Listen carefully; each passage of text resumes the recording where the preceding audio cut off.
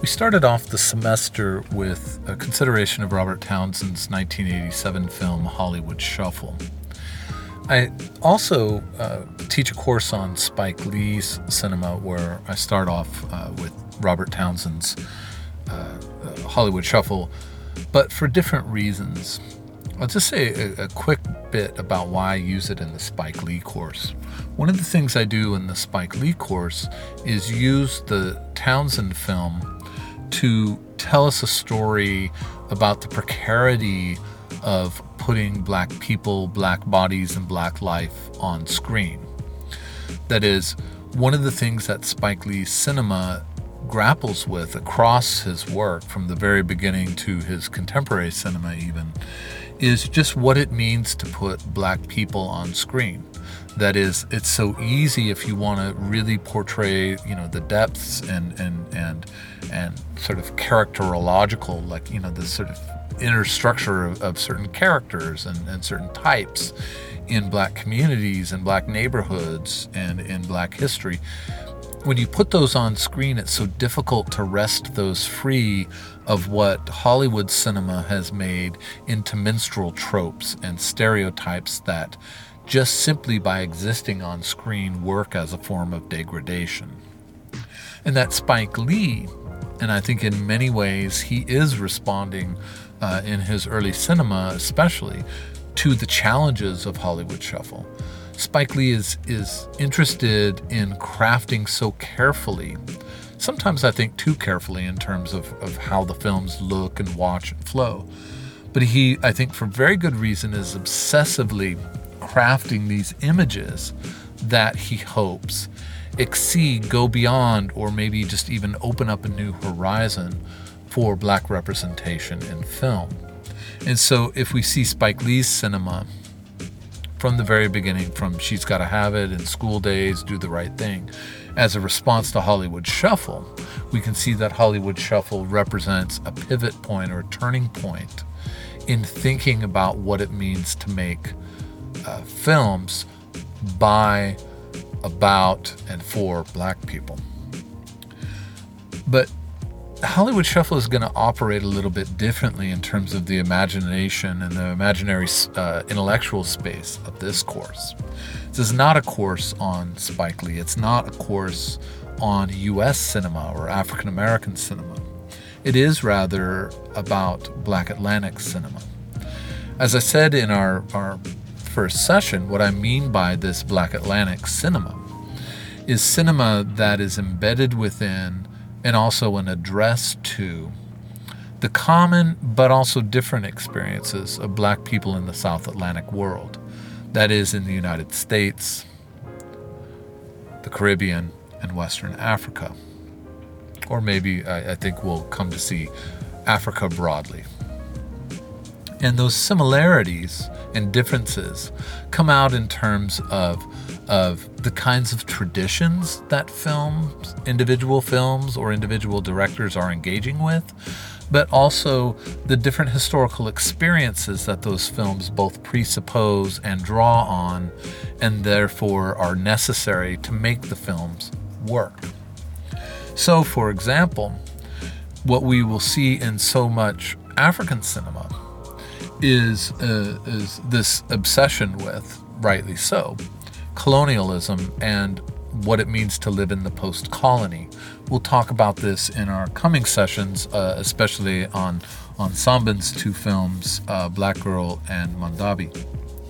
But the obsession with colonialism in the post-colony, right? What it means to live and create worlds after the end of colonialism is a sort of it is an appropriate way of thinking about the African experience that doesn't translate directly, although it may translate in some ways as part of the question of the course, to how African American cinema has to address questions of the United States, of Hollywood, of different kinds of relationships between capitalism, consumption, enslavement and its legacy, segregation and its legacy, how that's part of both what's made into cinema right? So we will see, that it haunts so many of these films from the United States that we watch in ways that it won't for Africa, and in some ways will in the case of the Caribbean.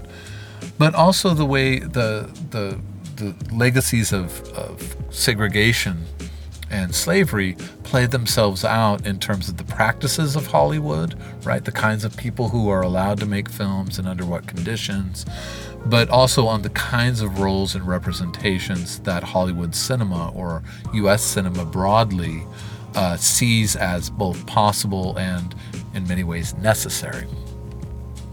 And really, Hollywood Shuffle, it's in the title, Hollywood, is exactly about that.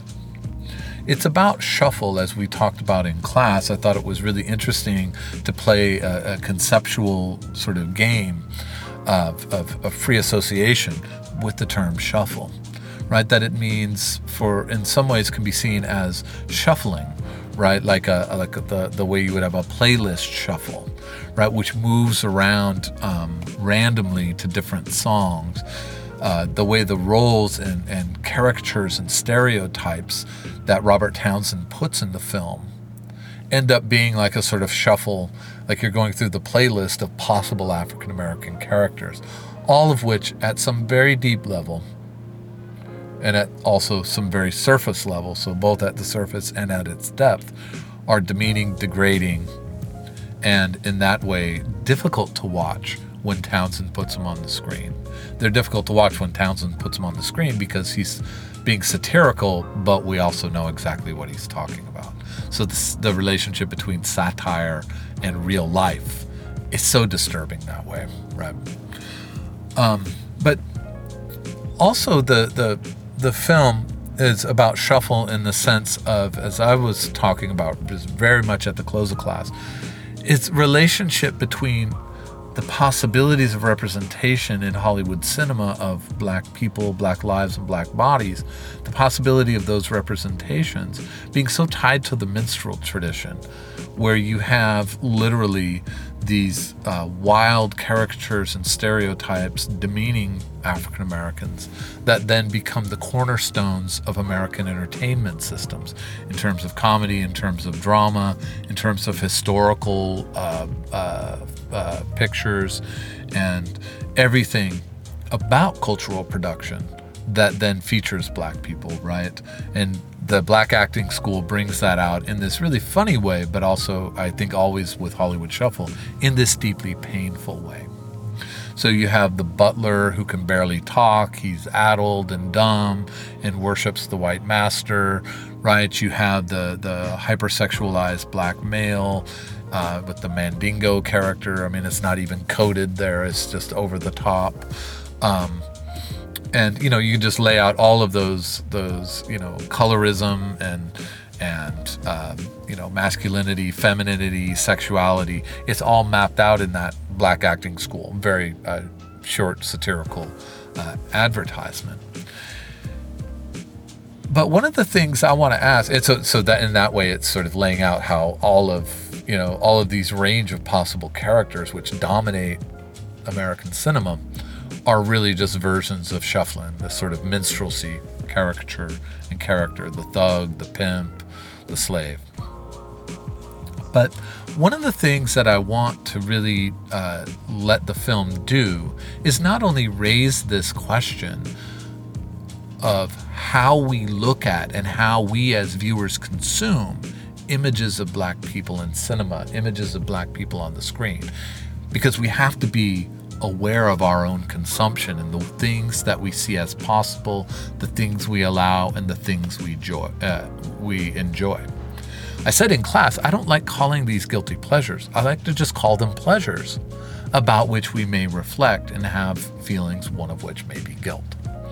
But what's important to me about thinking not in terms of guilty pleasure, but in terms of pleasure, is to put ourselves in the mix of this conversation about consumption of images of black people, black bodies, and black life, that we are participants in that.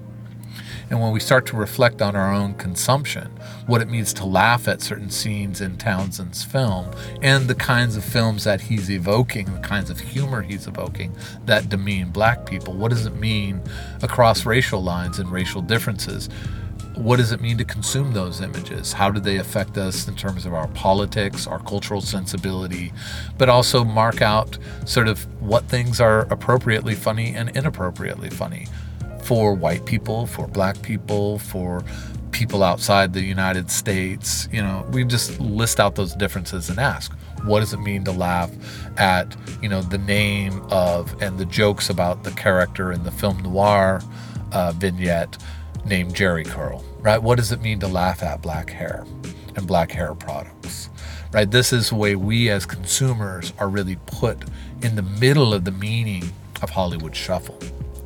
But just as we are put in the meaning of Hollywood Shuffle in ways that I think upon reflection might make us very uncomfortable, right? That we don't want to be the one who laughed at that when we did. Or we will want to be self-critical about our consumption of these kinds of tropes, these kinds of shuffling characters. But nevertheless, we do, and we enjoy it. Like, what does that mean? That ought to be about the conscience and ethics of us as consumers of images. That's essential. Films don't exist as autonomous objects. Films exist in relation to us. So we are part of what co-constitutes the meaning of a cinematic event. And when we co-constitute the meaning of a cinematic event, we are seeing the ethics of consumption and things that may affect us in a very deep way in terms of our conscience, and may motivate politics of viewing, a politics of demands on filmmakers, on studios and cinematic traditions. But also, what I want the film to do is not just draw us into this place where we are a centerpiece of the event of cinema. And I'd say it again, we are centerpieces, along with the film, the director, the actor, the writer, sound people. We are at the center of the cinematic event. We are one of the centerpieces. But I also want us to think more broadly, outside of just those images and how we consume them and ethically situate ourselves in relation to them, but also think what the resonance of Hollywood Shuffle might mean about our own awareness of black cinema broadly. What I mean by that is this. When I talk about Hollywood Shuffle in class, whether it was this course in the opening day or previous courses where I've made it a sort of beginning or centerpiece of a conversation, one of the sort of universal themes in those conversations is how relatable it seems. How, despite the fact that this was 1987 and however many decades that makes it from today, it's still relevant. It still says something about most of American cinema, right? Where even great actors end up having to play these kind of shuffling roles. And that's despairing, and we feel like all kinds of different feelings about that, and we ought to think and talk about them. But what I'm also want us to ask is, if that's our reaction, that yes, this is what's available, what does it mean to put that response that we have and put the message of Hollywood cinema next to African cinema when we talk about Sambin, right? When we talk about Black Girl and Mandabi, which are from the late 1960s. What does it mean that just those two films, to take them? I mean, there's a lot of other Sambin and a lot of other African filmmakers we could list here, and some of whom we'll be watching. What does it mean that when we say black cinema and black roles and black people on the screen, what does it mean that we don't go to African cinema? We don't think about, well, how does the fact that Sambin had been making films for 2 decades before Hollywood Shuffle, how does that change the way we understand what Hollywood Shuffle is telling us, and how our own consumption and our own habits of thinking about what cinema is and what it's saying and how it says it, so linked to a single national tradition rather than thinking across the Atlantic world. And that's where our That's where the title of the course is so important, that we're looking at Black Atlantic cinema, not just to do a survey of, multiple directors and what they're saying about particular historical moments, colonialism, neo-colonialism, poverty, class, gender, sexuality. Part of it's to think about how those things resonate differently across geographies, but also relate similarly. We're also going to ask, what does it mean to think more broadly about Black cinema than the United States? What does it mean to break out of that tradition and think about the Black Atlantic as its own cinematic tradition? Its own cinematic tradition, not in the sense of a tradition that has, unanimity and agreement and similarity across, vastly different filmmakers, right? Cheryl Dunn and Sarah, and Usman Sambin. Right? It's not just sort of how are they the same? That's not what a tradition is, right? A tradition is something that takes up a series of texts, in this case cinematic texts, that draw from a similar experience. What is that similar experience? In some ways, that's part of the question of the course.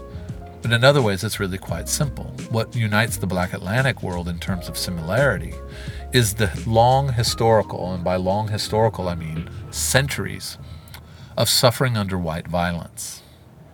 And that suffering under white violence, and therefore cinema being this moment in which the filmmaker is tasked with so much, right, to tell in some ways, the entire story of Black people in Africa and the Caribbean and the United States, or even as we'll see like in South Carolina or in Detroit or Chicago or New York City, right? Sometimes it's hyper-specific, sometimes it's national or regional. But that burden that Black filmmakers across the Black Atlantic world have, where they need to speak to something essential about all of the people, is something that we have to both understand we bring to the cinematic event, but also that many filmmakers are wrestling with as they make these films. And so when I say they're wrestling with it, and we maybe bring that to them, we watch film and we're like, what about this experience? Or what about these people? Or why isn't this addressed? And what about this other thing? That's that moment where we load into so much Black Atlantic cinema the burden of talking for all Black people. Now maybe with this sort of title of the course and the sensibility about the Black Atlantic, for all Black people across the Atlantic world, or Black people on the continent of Africa, or Black people in the entirety of the Caribbean, or the entirety of the United States. That's not just what we bring, because we often do bring that when we ask those questions, like I don't see myself, or I don't see this group or that group. So part of it is that, but part of it is also that when you have suffered for centuries from white violence and terror and deprivation in terms of resources, education, and opportunity, then you're in a position where it's like, Sambin, he's known as a sort of father of African cinema, partly because he is a singular kind of genius as a filmmaker, but also because he was the first, right? He was the first to really make a whole series of very serious films.